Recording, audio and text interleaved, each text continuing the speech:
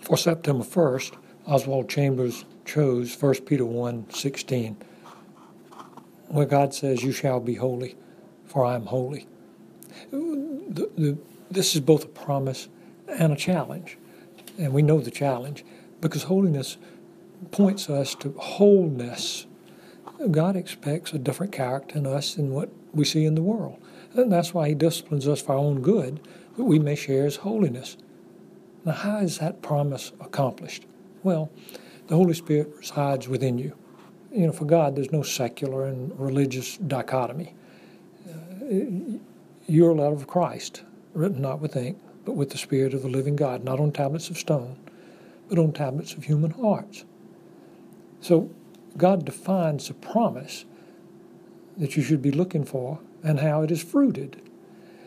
Perhaps one of the diagnostic questions we should ask ourselves is, are people becoming more holy because they are around me? Am I a thermostat or thermometer? Holiness is the Christianizing of the Christian. And why? For I, the Lord your God, am holy. God made you in his image. Your increased likeness to Christ is God's purpose for your life. So God demands holiness. Every person desires consistency, comprehensiveness, and completeness in his life. But sin circumvents the subjective.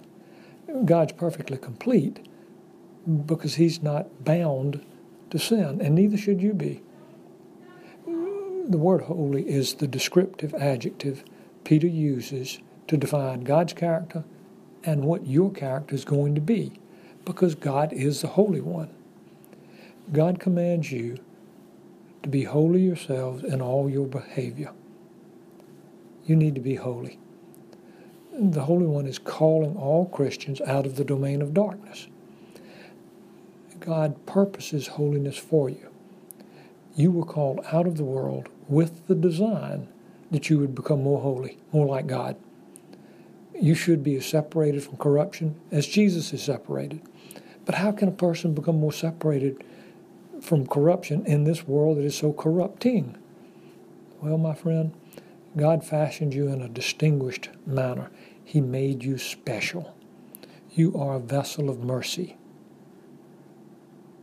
And God prepared you beforehand, before you were ever born, for the glory that you're going to share. You're going to bring God more glory in this world when those around your sphere of influence begin to notice that you're different from them. The contrast between you and the world must be clear. Now, you have the liberty to choose to be holy or to not be holy. You're empowered through the Holy Spirit to consistently choose holiness. Your love for God's likeness will promote your desire to obey the commands of God that you like the least. And by obeying these commands, you become increasingly more holy. Now, your responsibility, make the choice.